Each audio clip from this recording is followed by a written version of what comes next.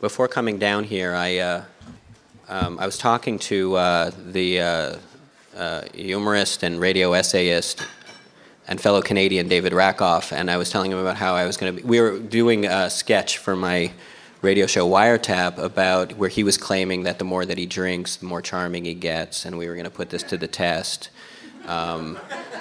With disastrous results, of course, where he becomes more belligerent and repentant. And anyway, but when we started doing it, the tape was rolling, and I told him about how I was writing this thing to come down for the Third Coast, and I was concerned because I felt like I'm going to be talking to serious people, radio reporters, and documentarians, and serious people.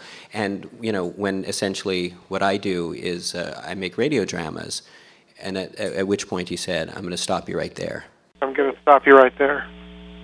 What? This is in Chicago. I would simply advise you to use the American and/or British pronunciation of the word drama.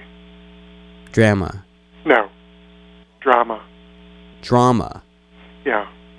You will just throw them from the roller coaster if you say drama. You will lose them almost immediately. They will think he said drama. Well, I mean, they know that I'm Canadian, so I mean, maybe they'll find. But of all the many charming Canadian pronunciations in the world, that's not one of them. Nor is pasta. They wouldn't find that a little exotic? Yes, but exotic in all its sort of icky, ethnocentric, 19th century anthropologist assumption kind of ways. Oh.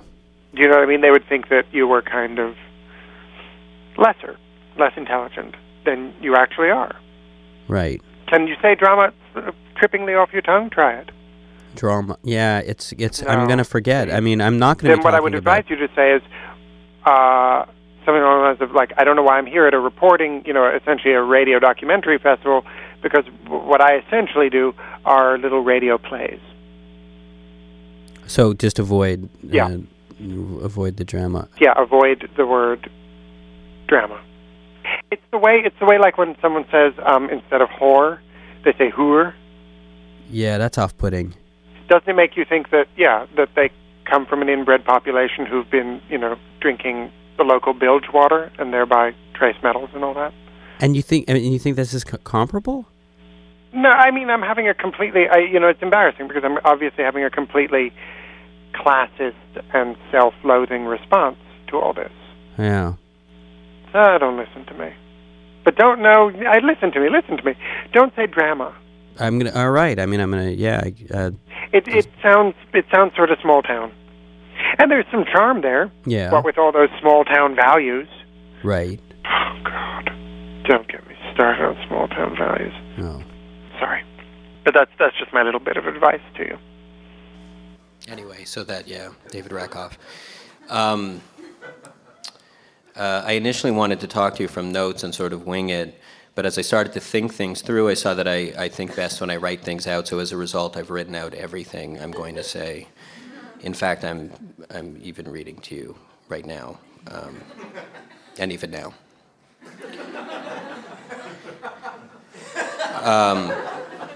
I stand before you on stage, and again, when I was writing this, I thought there was going to be a stage. Which I found helpful to my process. I was imagining like radio producers moshing. I stand before you as a radio producer and writer who isn't very good at coming up with stories per se, and I'm admitting this in the hope that the hundreds. Yeah, again, I thought there was going to be like a stadium seating kind of. Anyway, right. I was imagining. Okay. That you might somehow take comfort in the fact that other producers in other countries have the same problems. I do think that coming up with personal radio stories is hard, so I just wanted to talk about ways to sort of cheat by thinking conceptually and using humor and even employing techniques of radio drama, all in the service of plying a trade in the personal storytelling a trade in personal storytelling on the radio without having to resort to drug addiction, serial child siring, road trips, or other tricks of the professional radio storyteller. This is sort of a defense of, or maybe just a reminder of the fact that there are other ways of thinking your way into a radio story. And if you're like me and your ideas for stories do not immediately manifest themselves as stories. In so doing, I want to try and touch on the pleasures of discovery, of uncovering a story as you go along. And just so you don't think me simple, I will also touch on the perils of doing such. But I do want to champion seeing as you go as a form of play, and offer a reminder that radio is a good medium for experimentation because of its relative cheapness to produce and how you can often do it alone so as not to get all hearts of darkness. I think there are certain kinds of radio stories that are not as easily pitchable because they don't exist at the level of their inception as blueprints for larger radio stories. I will call these stories sort of stories, stories that can only exist as the thing in and of themselves, made alive by the characters, the voices, the production style, and the person telling it. For what is the pitchable story of the trial? A man is accused of a crime that he is never informed of. The structure is so piecemeal that because it was published posthumously and was incomplete, there are still arguments about the organization of the chapters. But there's something about its existence as a document that touches us, and to talk about the trial without taking into account its atmosphere, humor, the odd dreamlike texture, the perversity, sexuality, and looking back in hindsight, the propheticness is not to fully get the trial. Similarly, I think that the best radio stories are more than stories, meaning that they could not be translated into other media without losing their itness.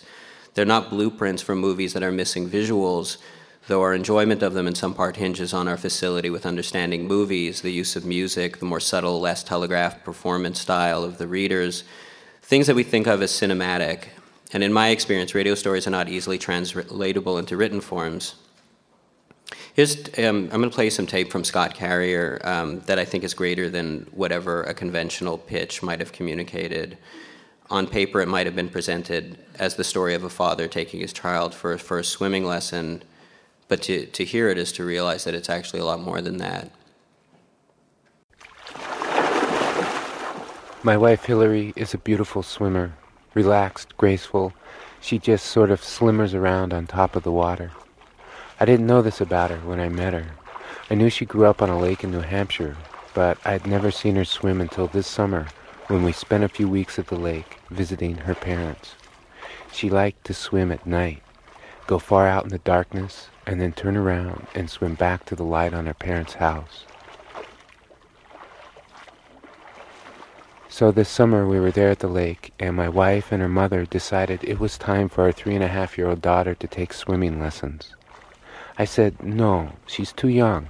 And my wife said, Mr. Switzer likes to start them at 3.5. I said, who's Mr. Switzer? And my mother-in-law said, he gives lessons in the pool next to his house. It's a nice pool. He taught Hillary to swim. He taught all my kids to swim. He went to Harvard and then coached at a private school with a good reputation. I said, oh, well, then of course. So Monday morning we drove to Al and Betsy Switzer's aquatic school in Center Sandwich.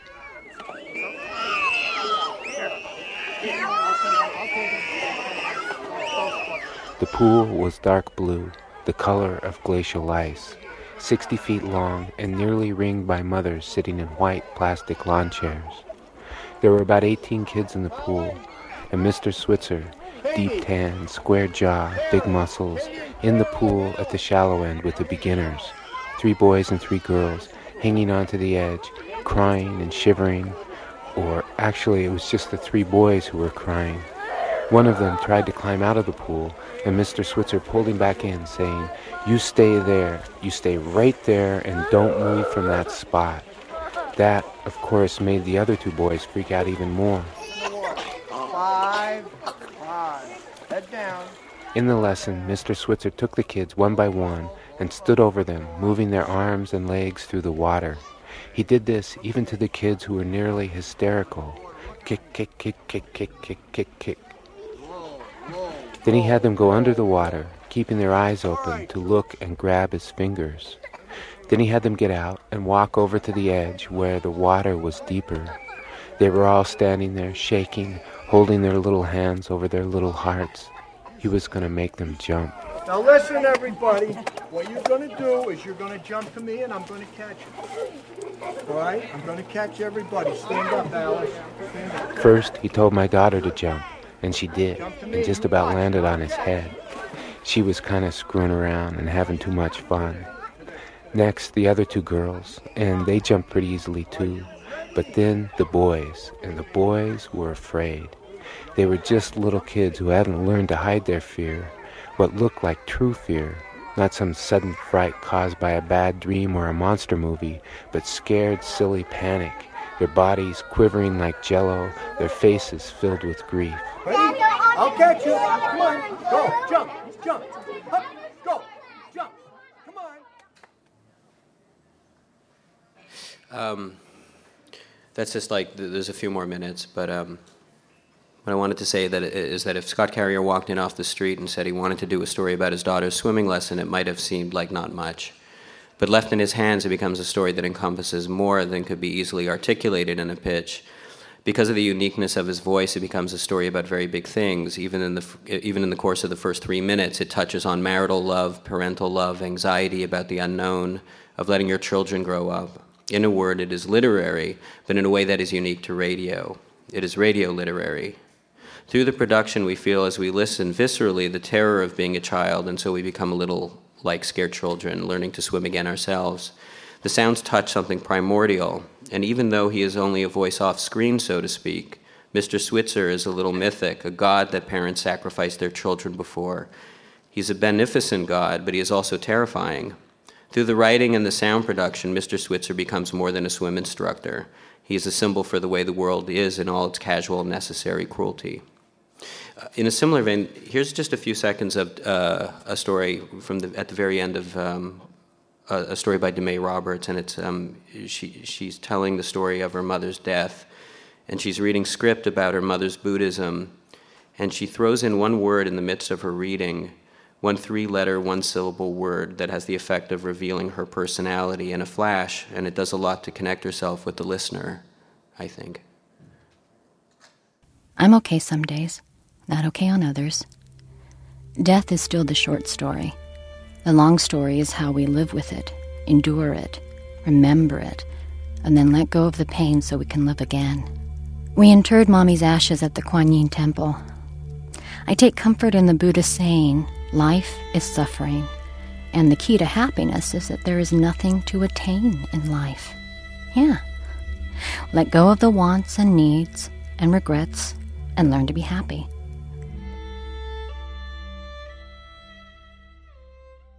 It makes her sort of step out of the radio, reach over and grab you by the hand and bring you closer. And to me, the effect is poetical and it has intimacy that couldn't translate into other media. So of course, without some guiding structural principle, all of this is moot. Here's an exchange between Jimmy Stewart and Ben Gazzara from Anatomy of a Murder.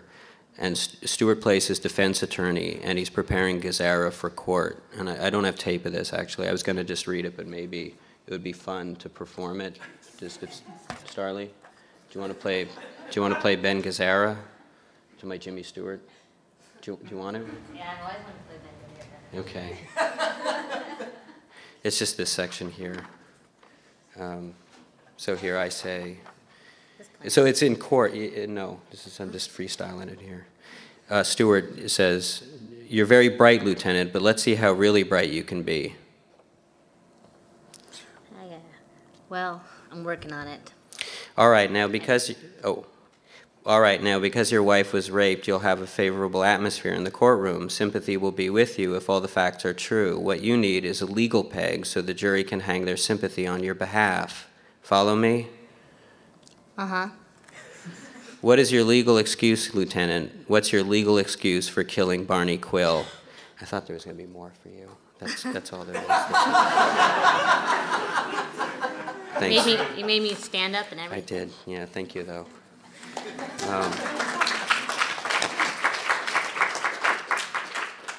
Good job. This is as true for murderers as it is for radio producers. You must have a legal excuse. You can have everything on your side, the music, the jokes, the reading style, but at the end of the day, you need something for the listener to hang their rational, legal mind on. Otherwise, it'll be more likely to fail despite all it has going for it. The legal mind will not allow the heart to be fooled. You need to give the audience some reason to believe that that what they are hearing is worthy of their attention.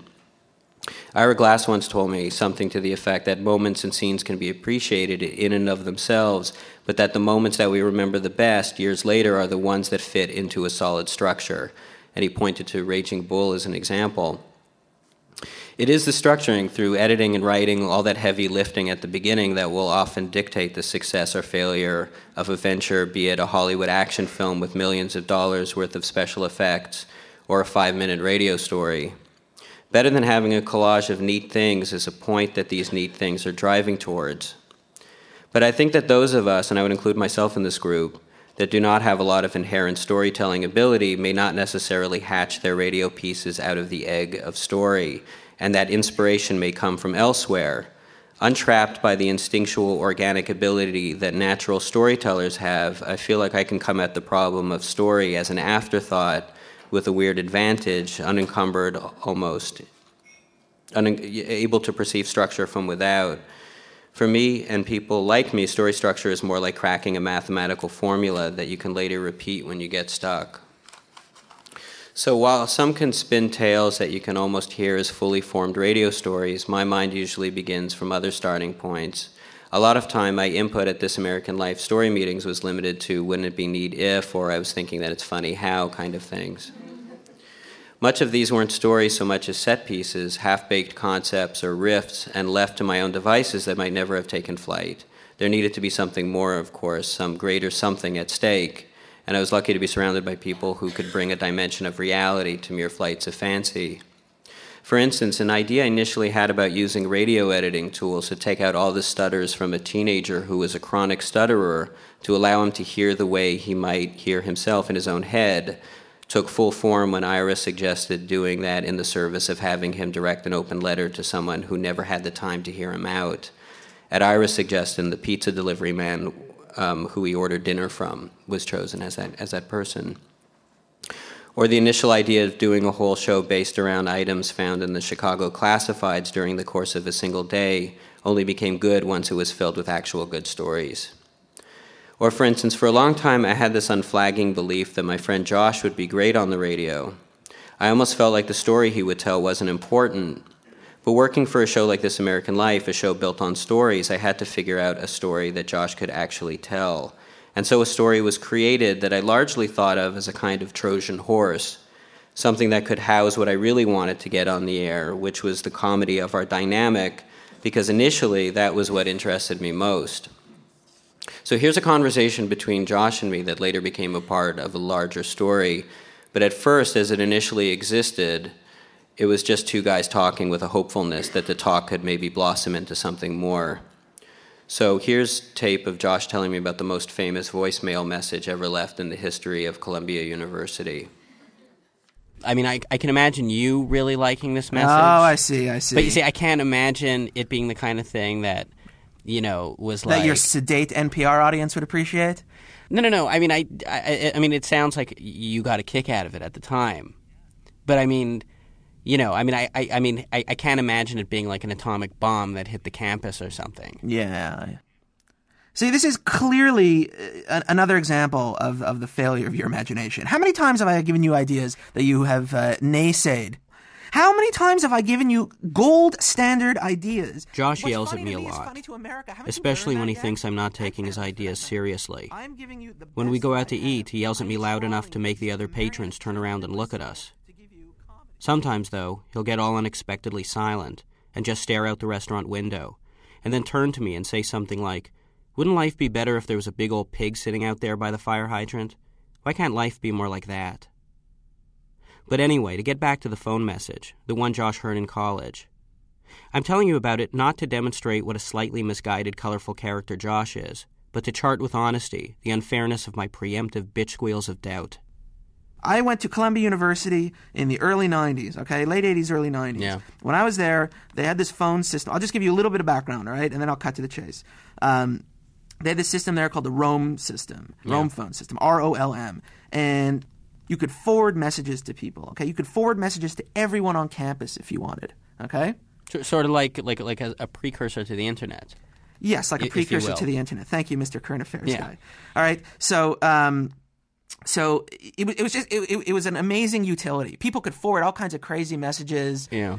And so one day there was this guy named Fred. Okay, and he got this message. Well, his mother left him a message on his answering machine. Okay, and he forwarded it to, I don't know, maybe one or more of his friends. And his friends turned around and did a Brutus thing. They stabbed him in the back, and they forwarded this message across campus to everyone. Okay? So, you want to hear the message? Mm-hmm. All right. So, he prefaced it by saying... Wait, you have it? You have the message? I do not have the message. I have the message in my head. I'm telling you a story. All right? Okay. All right. So, the message, he prefaced it by some kind of sad little lead-in. In a little voice, he was like, I think you'd appreciate hearing this message from my mother. Okay? And then the message played. This was the entirety of the message. And I'm going to do the voice for you as best I can.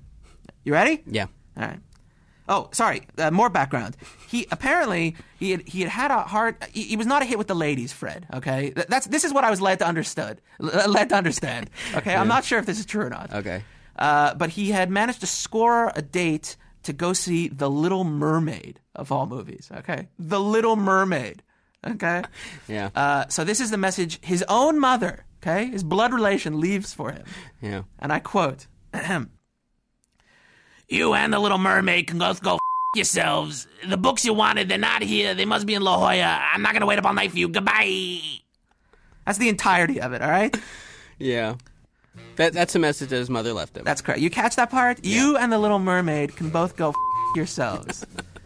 I love you, son. Okay? That's gold.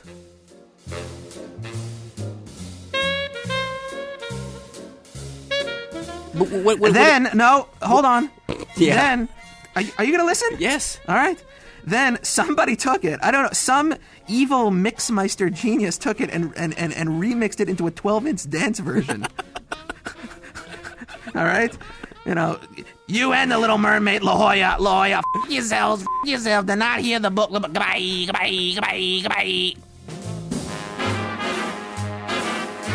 And there's other people who remember it. Are you even listening to a word I just told you? This was the producers of its day, okay? It was, everyone heard about it, everyone knew it, everyone had an opinion about it. Every single person who attended Columbia that year I guarantee you they would know what I'm talking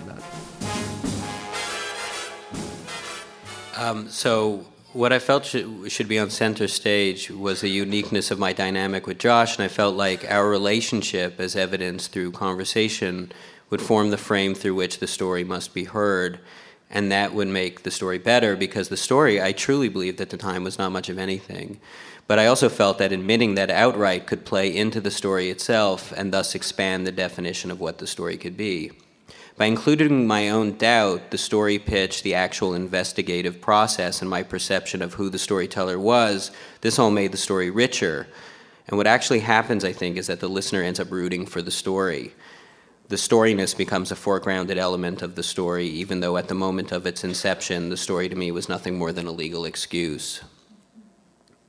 And then, I get proved wrong. I get my comeuppance, and everyone goes home happy. Here's another example. When I stopped producing at This American Life and moved back to Montreal, I found myself not working on the book I was intending to write so much as hanging out with friends in bookstores and cafes and generally wasting time. But what I found myself thinking a lot at the time was that some of the conversations I was having might be entertaining on the radio if I could just find the proper context for them.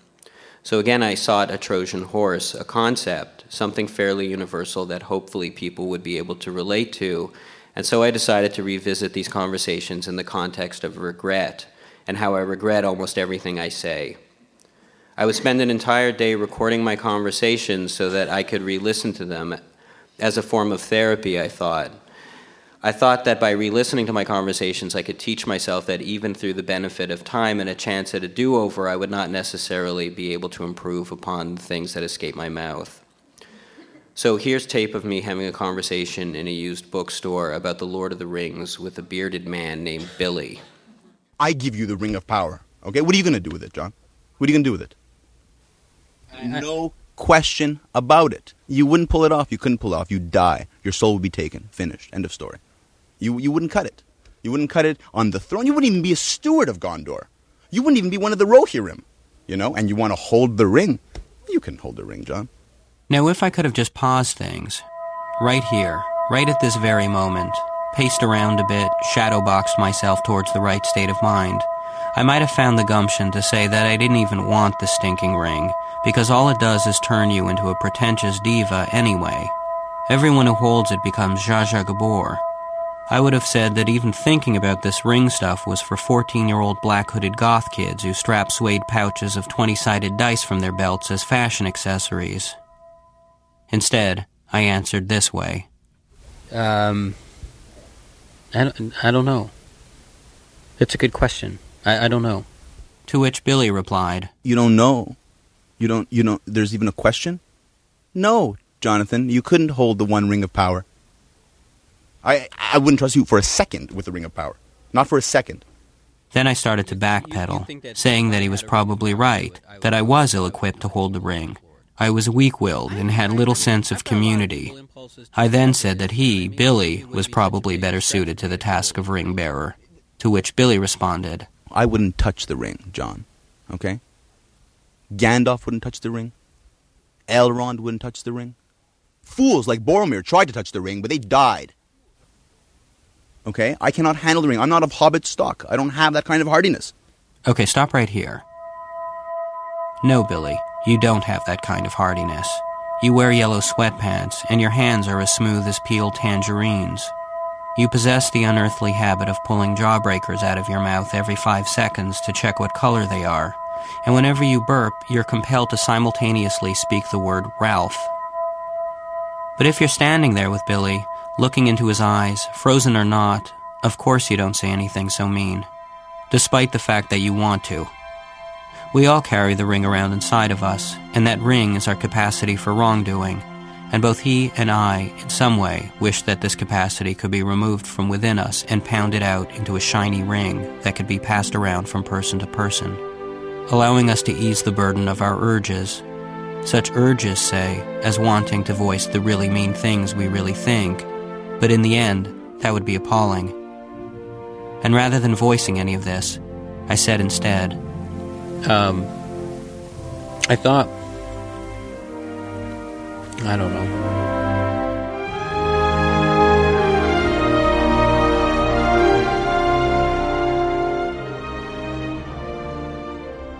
So in the same way, when I first created Wiretap, I was more interested in creating a forum for personalities that I found funny and interesting than I was in telling actual stories. But the trick was to forge a context for the personalities to exist, because there are only so many stories, big personal stories, that a person has. Big personal stories are very rare, so at first I tried developing concepts that would allow people to shine. Eventually these concepts developed into fiction altogether, but at first it began with something like, wouldn't it be neat to hear someone being broken up with over and over? So I called up people that I knew, mainly my friends, and I asked them to break up with me, as though we had been going out for years. And what came out was funny, but it was also sort of sad. So again, it's not a story idea, but at least for me it was a context. It was a starting point to build on, to have a series of these and to be able to write around them. So here's my friend James breaking up with me. When we met, I mean, the thing that really struck me about you, it was actually your smile. Oh, yeah. No, I'm serious. Yeah. I'm serious. You have a really, really amazing smile. And like, there's you have a lot of amazing qualities. I don't know what to say. We've had a great time together. We've had a great time, but it's just not. I'm not feeling it. I'm not. It's at first things seem great. You love to dance. And it's been very hard for me to find someone who loves dance as much as I do. Yeah. Yeah, and I had, and I took those hip-hop dance classes at the Y every single Tuesday night after work for you. I know, but Well, you tried, but I mean, this is part of the problem. Is you look like you're like some kind of retarded monkey when you do it. Frankly, listen. Anyway, I don't like. You're a really, really great guy. It's just sometimes you get a bit. Well, it's like touchy-feely or something. Like, I don't know. You touch a lot, and you're always like, if I get 2 feet away from you, you've got it like you stuck to me like static cling, like a bounce sheet. You know, that party we were at. Yeah. You remember the house party a few weeks ago? Mm-hmm. Do you remember? You had like 2 drinks, and I'm sitting on a stool. It's a wobbly stool. You insist on sitting on my lap, and you fall off. Do you even remember doing that? I remember you made me feel fat. It wasn't because you're fat. It's not because you're fat. We were just drunk. Drunk and fat. What? Because I said your ass didn't fit on my knee? What? That doesn't mean fat. It means that your ass is like just doesn't fit on my knee. You know, it doesn't mean anything. It doesn't mean you're fat. You're so paranoid. Everything I say gets dissected into something that I didn't mean.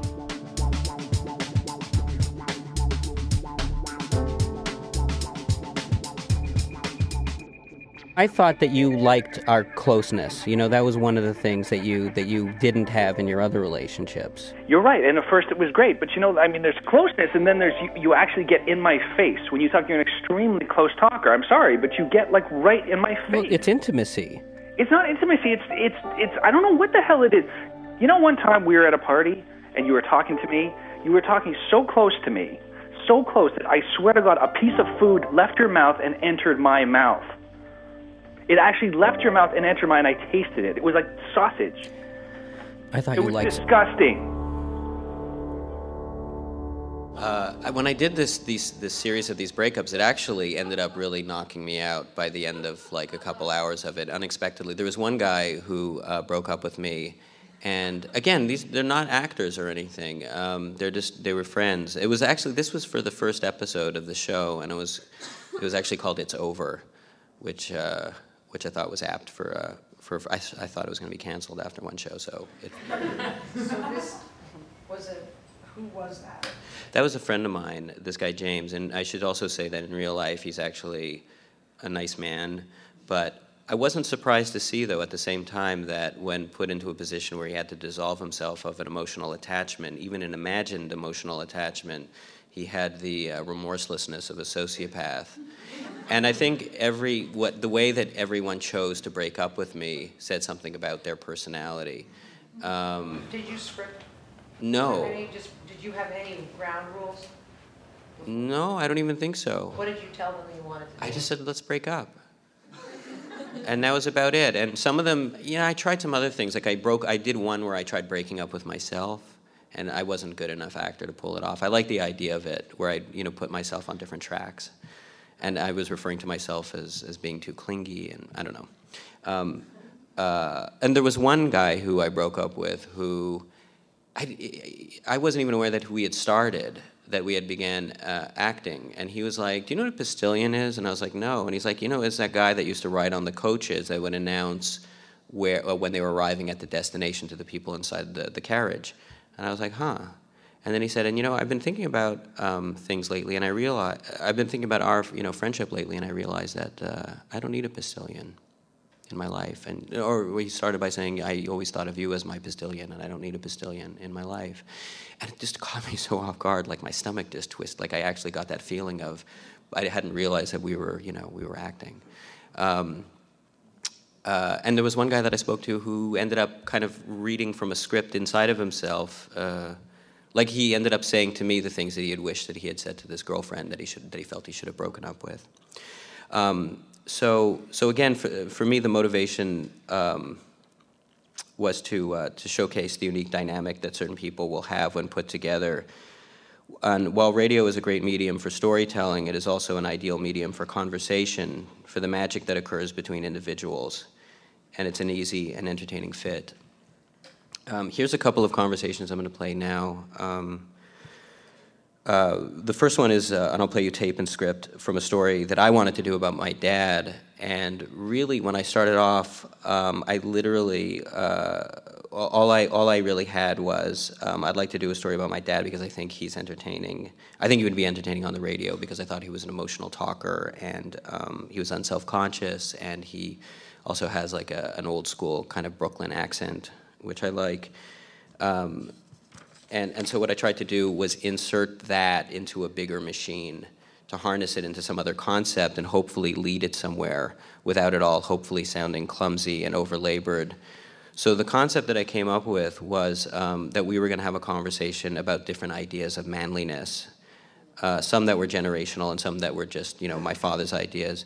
And so the underlying question to be pursued, the point to be reached, was whether I had conformed to my dad's idea of manliness. And so here's some tape from the story. Do you feel that smoking lends a man a certain kind of manliness? Oh, yeah. Don't forget, we grew up with a certain stereotype when we were young. You might not remember this, but I remember one time we were on our way to, maybe it was a bar mitzvah. We stopped at the gas station to get some gas, and you picked me up a pack of cigarettes, and you said that it's important for a young man to smoke at a social gathering. How old were you at the time? I was probably about maybe 19. Really? I did, eh?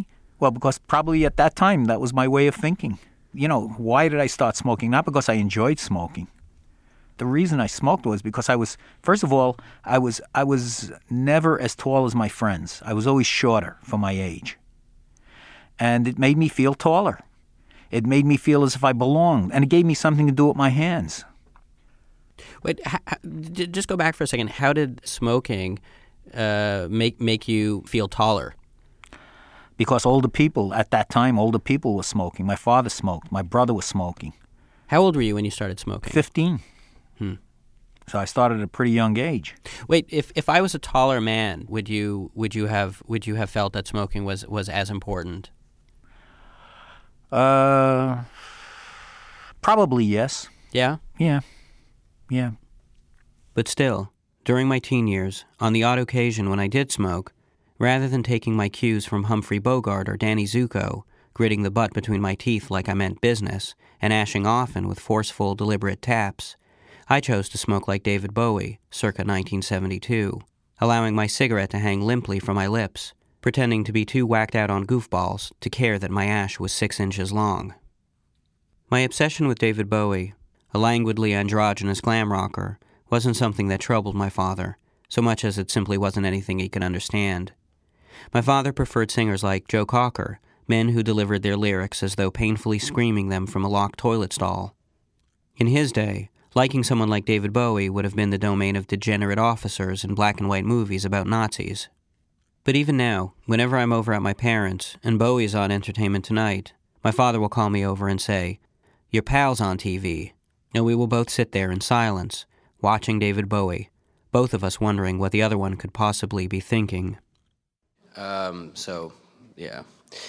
here's another conversation that's between a father and a son, and it's more dramatic. It's also pretty weird. It doesn't rely on script, and it kind of feels more dangerous. I think the conversation is between Larry Block. It's from Joe Frank, and the conversation is, I think, between Larry Block and his son Zach, his teenage son Zach.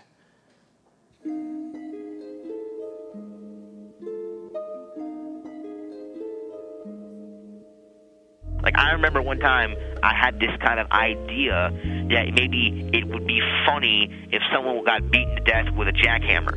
All right? That is what I said. This was like, hey, Dad, wouldn't it be funny if someone got beaten to death with a jackhammer? And you got so, like, horribly offended. He went, what is funny about that? There's nothing funny about that, Zach. Everything I say, you take so seriously. You don't understand the aspect of just, meaningless chit-chat. You don't understand the concept of that. You take everything so seriously. It's like you have a sense of humor that it's only when, you make up the joke or whatever. You don't understand when other people are joking. You have to lighten up a little. You make a noise. you go, and you go away, and you start walking ahead of me. But only very infrequently do I do that. No, you do it all the time. You did it twice within the hour I arrived in Seattle. No, wait. If you're talking about yesterday when we got out to this ground... No, I am not talking about the freaking hike. I'm talking about within the 10 minutes which I arrived in Seattle. And you told me that this guy had your bong and wouldn't give it back to you.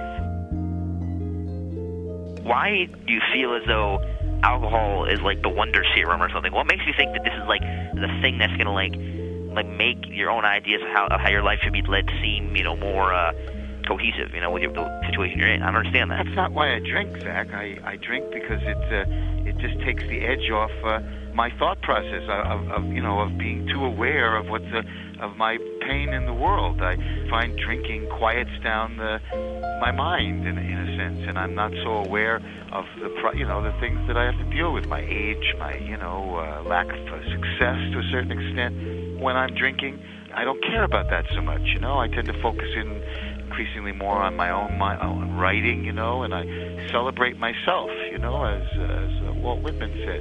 And that's what I find about alcohol that I like.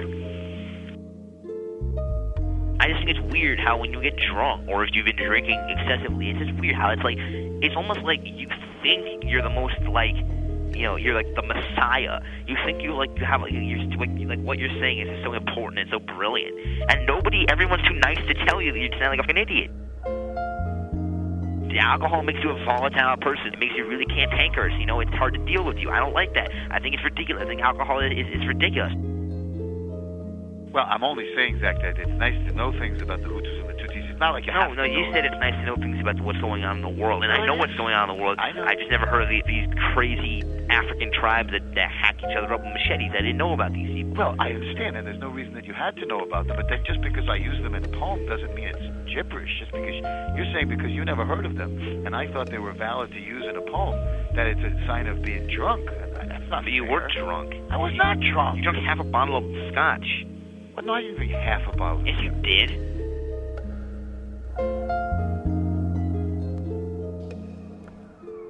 So the conversation here isn't driving towards an explicit didactic point or message. A little bit it just is what it is, and it's compelling on that level, and it's more elliptical than a lot of things you hear on the radio. Yeah.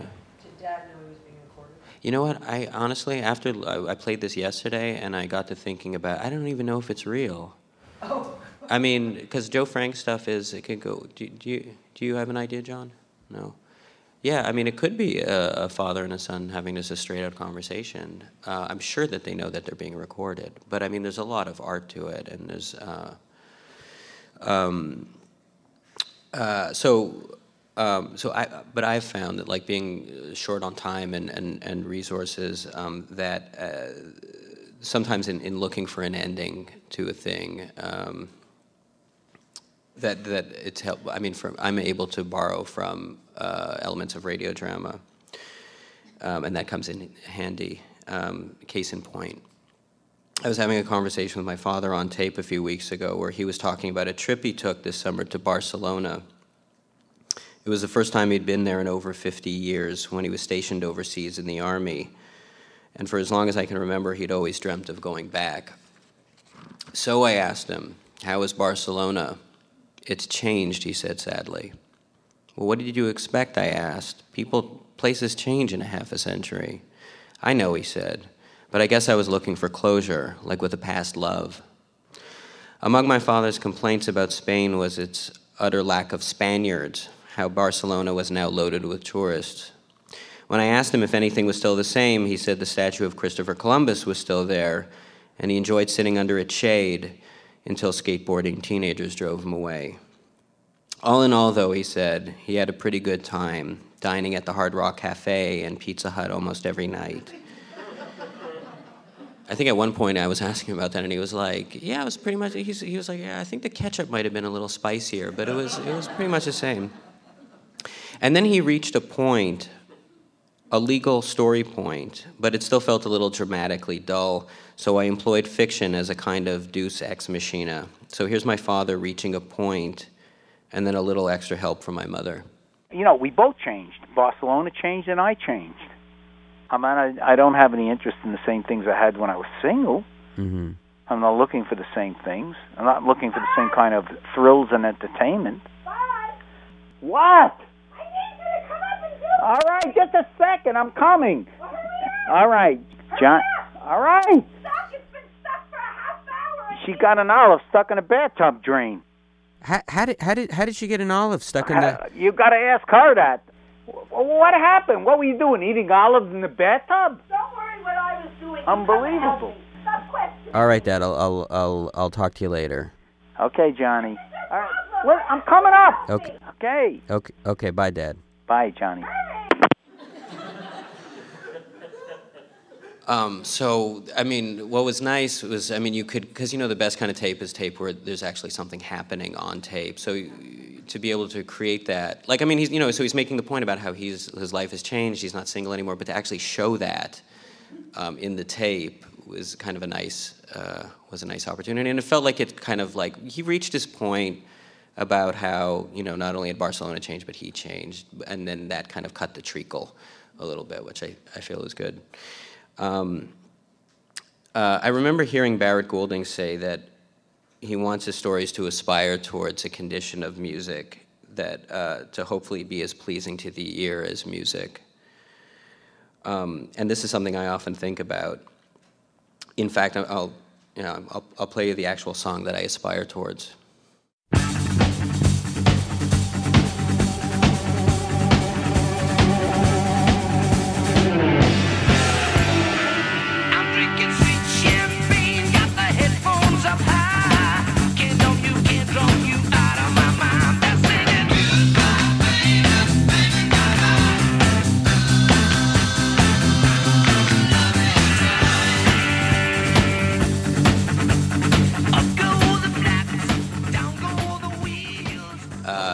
Excuse to play some Nazareth. I love that part in when like it just sounds like he's turning on the radio in the middle of his own song. So I think the conversation comes close to being its own kind of music and its own kind of waltz between two people. Maybe conversation is more like poetry in its musicality, while an interview with its goal-orientedness is more like prose. So in conclusion, I guess the point of all this was just to try and remind everyone, myself included, that there's room for a lot of different aspirations within the world of radio, even grand literary type ambitions. The ambition to make a kind of music, and that there's more than one way to do things, and the goal should be to try and discover the way that works best for you. I was recently reading an interview with Paul Auster, where the interviewer was asking him where he gets his ideas. And for authors, there's a kind of dialogue that is allowed where they can talk about such things as inspiration, what they're trying to do, and other kinds of airy-fairy stuff. Without going overboard, I feel like our ambitions as radio producers can be discussed in a similar way that writers discuss theirs. And we may not exactly have our cahier de cinema yet, but we can still pursue the ineffable, the sublime, and just have all the rights of discussion that other media have. And for all the rules that we know and respect and work with each day, we still have to remember that there is the X factor. There's still the unaccountable ingredient, not in the rule book. There's the magic. And I think it comes about when we give ourselves the chance and space to be free, to be ourselves, and to be creative. And to keep in mind just a little bit that no one watches a Marx Brothers movie for Zeppo's singing or the plot. They watch for the magic. That's it.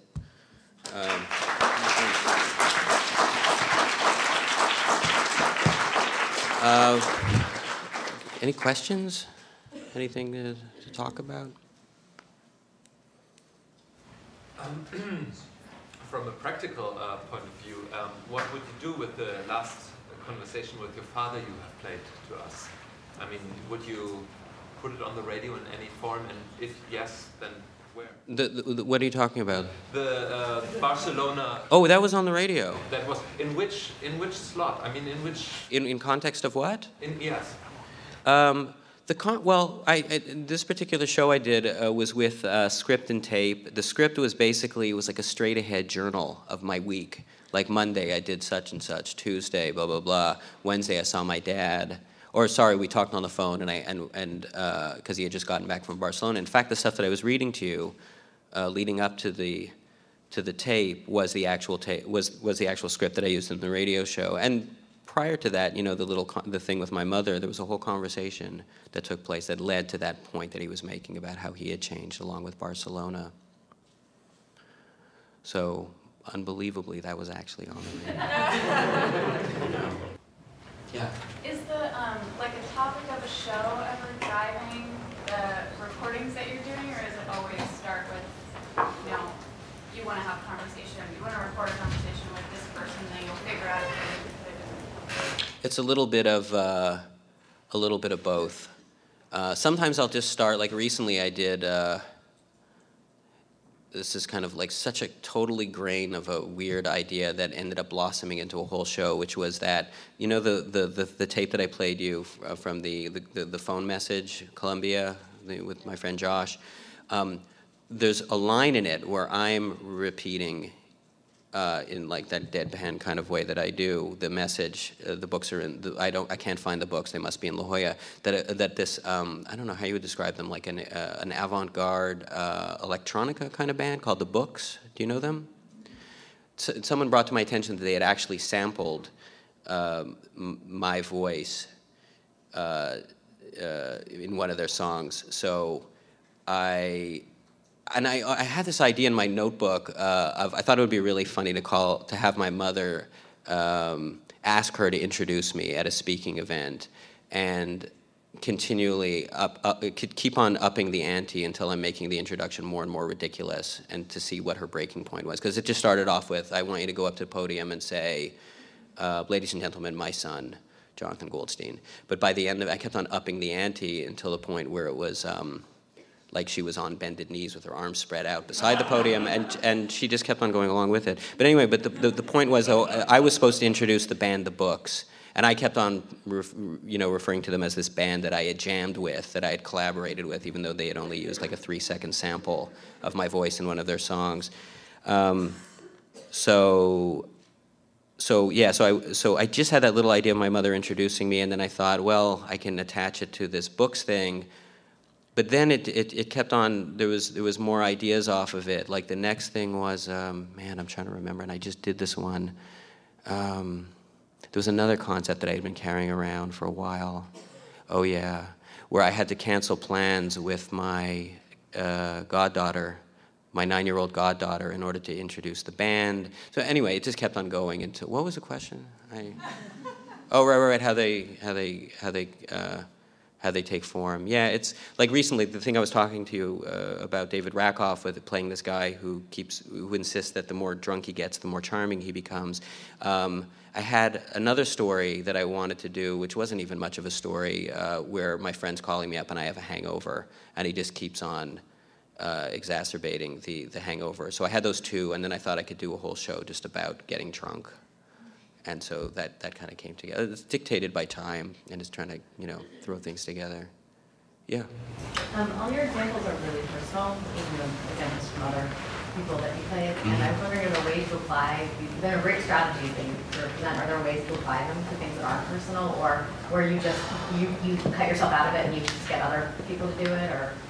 How do you mean, to get other people to do? Well, I mean, you insert yourself into everything that you've described. I've been able to hear your show, but I don't know if there are shows that you do where you don't insert yourself at all, but... I do. Okay, so I didn't know if you would... I don't even know if that's a goal, or if it's just sort of a memoir style. Yeah, that's the show, yeah. To actually spell that out is kind of a moment of it's a shameful moment, but yes. I'm in every single episode. But are you asking how to actually apply it to real world important? That's what I was so afraid of being asked, actually. But I didn't know if maybe, so I'm definitely going to take away things. But I hope But I wouldn't necessarily insert myself in the same way that maybe I would just use my subjects or my, not necessarily hire actors to act them out. But right. I don't know. Maybe my question didn't have a point, but I just was wondering, I don't know. No, maybe I don't have a point either, so. I didn't know if maybe there, or maybe other listening that you've done where you've seen, you've heard, similar way that you approach the material, but you're always inserting yourself if there are ways. I think it's kind of part and parcel though, with the material. I kind of feel like I'm not sure. I don't know. Nothing. I don't know. I'm sorry. Yeah. What's the point of doing any of it? And I'm sorry. I should also say you don't have to even say that you're going to take anything away from this. You don't have to say that. Yeah. Sorry. Why do it, like, why do real interactions instead of writing it? How do you mean, like, actually have conversations on the... Why not write, like, why not write the conversations instead of trying Actually hear the to conversations? live with your friends? Because, well, like in the case with the dialogue that I just did with my dad where I was reading it, I read it because it didn't sound as good, the tape didn't sound as good, but if the tape sounds better than the way that you can write it, then you can go with the tape because there's more of a visceral, you know, it's more exciting to hear tape. So, yeah, that's it. I mean, if you have the tape and it's better than the way that you can write it, then I think that kind of common sense dictates to just use the tape, you know? It's there, it feels real. Yeah. So, with your own show, I like the idea of the necessity of the legal peg. But you're, I assume, kind of the boss. And so do you ever get tempted to run with a shakier framework or peg because you can do that now and you don't have to convince other people and then get yourself into trouble? Yeah, totally. Yeah, all the time. I mean, I feel like the thing is I have to listen to the show when it airs, and it could be very painful when it stinks and it's nauseating. But yeah, I mean, I think sometimes you end up having, or I feel like I end up having a lot of, because sometimes when you actually have when you start kind of with a framework, a kind of story that you have to observe, you can kind of, again, that could be a kind of Trojan horse also that you could fill with all the magic and all the things that, and all the great writing and the jokes that you want to tell. But when you have to create the whole thing, it can be kind of existentially different. Yeah, and awing. And sometimes it works better than other times. But in terms of like trying to like cheat because I'm the boss, I don't feel that way so much. Yeah. Oh, yeah. Sure. Can you talk about your editing process? A sense of a bit of a high wire act where you're crafting a half an hour? Sure. You're talking about the physical, the editing of the tape? Yes. Well, like, okay, for instance, how do you balance all your blocks and your ideas? Or make the story arc last the half an hour? Wait, so you're talking about assembling the whole... It's always different. Some shows are just all like a half an hour of writing. I feel like the best ones, actually, to me, like the Holy Grail, I feel, is to try to achieve a kind of... a feeling of where the telephone conversations, where it feels as though they're organically coming off the script, like it's all kind of flowing in and out of each other, and it has a kind of stream of consciousness feel, where I'm writing about something, and I'm talking about a curiosity about something, and that kind of like just bridges into a telephone conversation, which is the offshoot of the thing that I was talking about, and then slips back into this kind of interior monologue. That's pretty much what but then there's other ones where there's no writing, like the one about the books I was talking about. It just goes tape to tape to tape. And the actual editing of the tape, I was going to mention that the little clip there of my mother getting the olive stuck in the bathtub drain, which is like, I don't know, it was like 15 seconds between the two of them, but it was like tons and tons of recording. And at first, actually, I tried to do it separately. I recorded my father, and I was trying to get him worked up.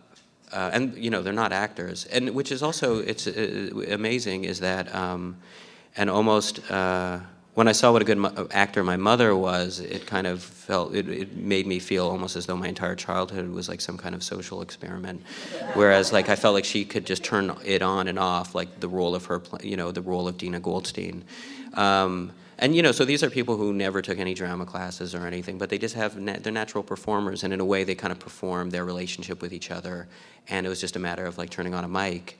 But in that case, yeah, my father couldn't couldn't do it. But when I actually had my mother in real time come down the stairs from the bedroom where she was lying in bed and actually like just start screaming in the background, it all like just clicked into place. But there was a lot of takes. There was a lot of like, you know, and I feel like radio is a great medium for micro-editing, hopefully decent, real-sounding performance out of non-actors, because you can really, you could really cut it really, really carefully in a way that I don't think you could do with other media.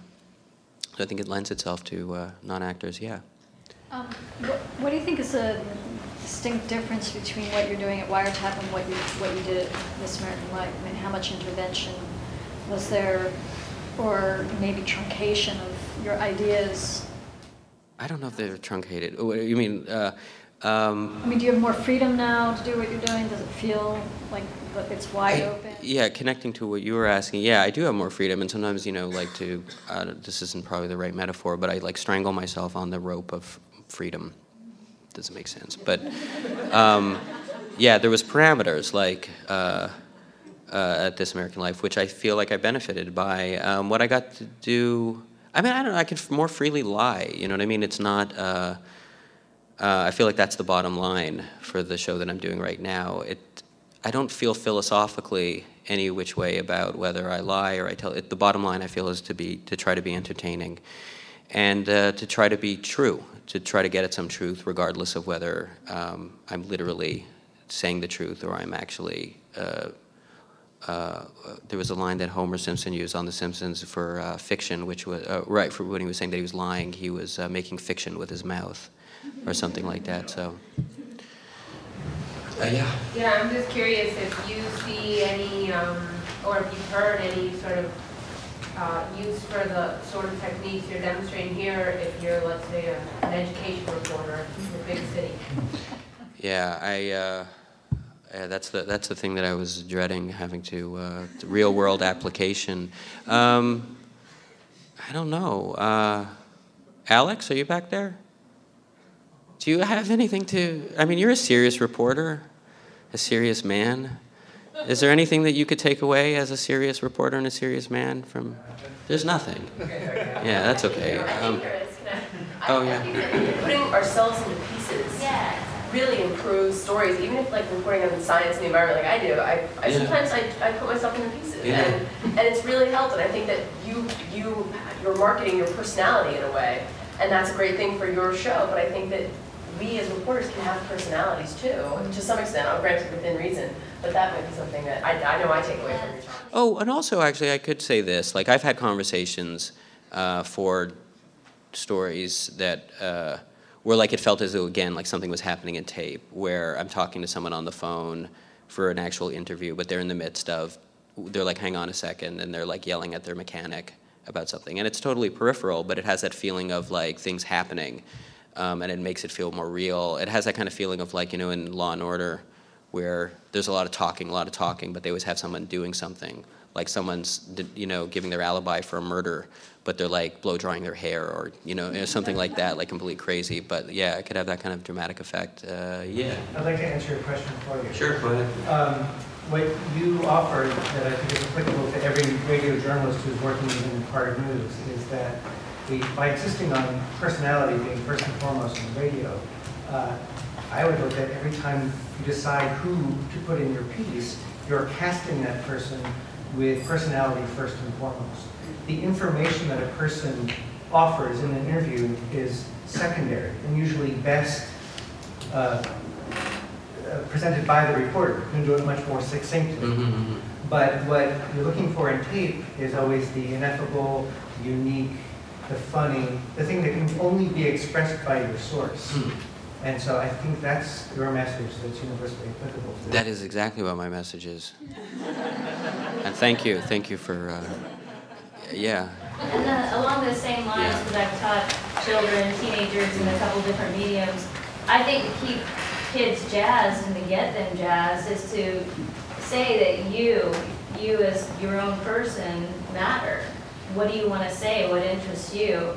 And so I think that you do that. I think you're encouraging people to kind of explore creativity and not color inside the lines so much. So I think that's great for students, personally. Oh. You know? Yeah, that's great, yeah. No, thanks. This is a little thing, but we can always roll the tape as we're, from the time we get out of the car, approaching an interview, if they have to take a break to take a call, whatever, always let the tape run and then have the tape running on your way out. Stop and chat with people because you never know when something real that could possibly work in your story or a different story is going to happen. And since we're not using cassettes and real paper and stuff anymore, there's absolutely nothing lost. We don't have, it doesn't take us a second of extra work to do that. Oftentimes, Yeah, and it feels it kind of opens the vent. It opens a window. It feels real. There's a monologue I'm reminded of that Joe Frank did. Where in the midst of it he says, "I'm just going to go make myself some tea," and then he puts up some music and brings down the music, and he comes back and he just made himself some tea, and it just felt like, that the story is being told not in some kind of disembodied space, but it's there's a feeling you're admitting into the story of the real world. Yeah. I was going to say, first of all, that one of the best interview clips I had, I was interviewing a state politician over the phone, and in the middle of the interview, he's like going through the drive-through at Taco Bell. It was great. We ended up using that clip during the fund drive, just one of these crazy random things that we never got to air otherwise. Where do you kind of draw the line between kind of self-indulgence and, how do you know that these things aren't just fascinating? I don't. Are you worried about that? Yeah, of course. Yeah, tons. And yes, I do. I'm worrying, actually, you're watching me worry about it right now. In fact. Yeah, I do. And I don't know. I feel like some episodes I do a better job. You just make sure enough other people get to listen to give you feedback, so you know. A lot of, yes, and a lot of it is also like I do try to, in the interviews, I don't know if you could, if there's examples of this, but by default I've sort of also become like the straight man, like just kind of setting the ball up on the spike so that the personalities that I'm talking with can kind of be funny and do that kind of thing, because you can't always have, like the analogy of like you can't have two lead guitars or in a band, although maybe Nazareth did, I don't know. So you kind of like, I end up kind of taking the back seat, and I think that sometimes, keeps it real. Yeah. Are you recording right now? Not that I'm aware of, no. I think they record all of the... Oh, do they? Oh. Am I recording? A future show. With this right here? No. No, this is like too much of a glimpse behind the curtain that no one wants to see. Yeah. So, when you play the straight man, do you pick characters who like attack you in a way that's yes. funny? So, yeah. It probably wouldn't be very funny for you to like describe why that's funny to you, but why it's funny for me? Well, not that it's. I love it. I must say, I actually do love being attacked. Yeah, I don't know. I'd have to think about that. I do also, I like playing an asshole too. And and when I first started off the show, I did more of that. But I feel like it would have been harder to sustain, like to just be that guy and come back every week and be that, it would have been more difficult. So, yeah, I don't know. I'm not sure. I'd have to think about it. Yeah. Do you ever hear yourself when you're listening back to your tape and hear that you're not sounding authentic? Like you don't sound... Does anyone know what I'm talking about when you're listening back to your tape and you hear that you are aware that you're recording yourself in an interview? Does that... What do you do about that, and how do you kind of remind yourself when you're in an interview to stay right there and to stay authentic and to not be thinking about the fact that you're using yourself in the story? I'm not sure. But I do know what you're talking about, and I do hear that. I do, yeah. It's a shock for the first few years because you hear yourself in your own head as sounding like a particular kind of thing, and then you hear, and then you hear yourself. You feel like you're sounding like Joe Frank, and you listen back to yourself and you sound like this little Jewish pipsqueak, which is sometimes unsettling. But in terms of trying to keep it real in that way, I think.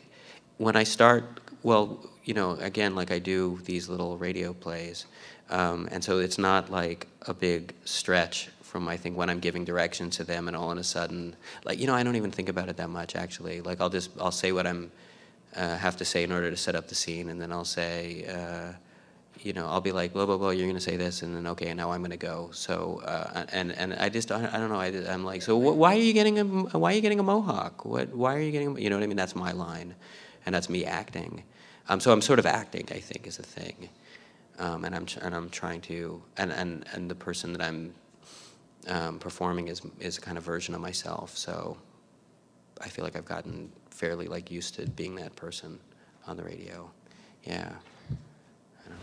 Kind of related to that. I mean, I've recorded conversations just me speaking to family or friends, and then conversations when I'm like speaking to someone I don't know, and I have trouble making it all sound like a like when I'm just speaking to family or friends, it's clearly a conversation, but other times it just sounds more like an interview.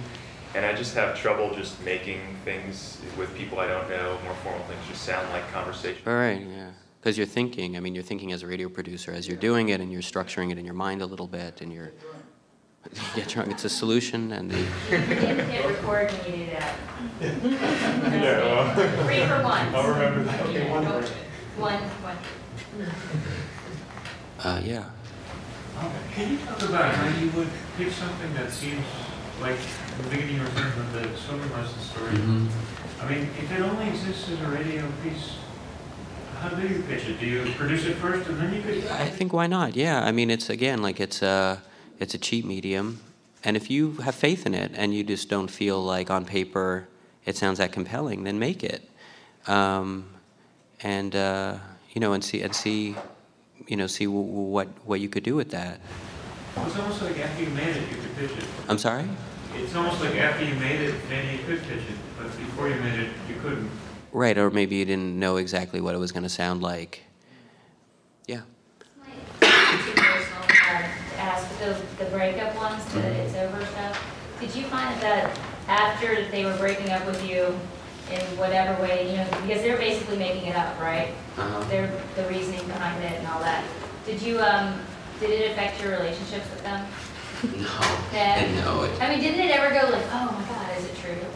Is it, like, did you ever think that any of it was like... Oh yeah, like they're actually talking to me? Yeah, a little bit, and I like that. There was actually one great moment in one of the breakups that someone was doing with me where in the middle of, it was, this woman I'm friends with was breaking up with me, and in the middle of her giving me this kind of compassionate speech, she got call waiting, and she totally went with it. She was like, oh, hang on a second, call waiting, and then like, and then she came back on the line, and she was like, yeah, but the call waiting was real, and it was a nice little serendipitous thing to happen, yeah. No, if I would feel that way, I would feel like it's good, actually, so I would, it would be kind of like, if I got that feeling, piggybacking that feeling would be the feeling of this is going to be good radio if it's actually stirring that in me. Yeah. If there isn't anything else, I think maybe we have to get out of here. Oh, thank you very much.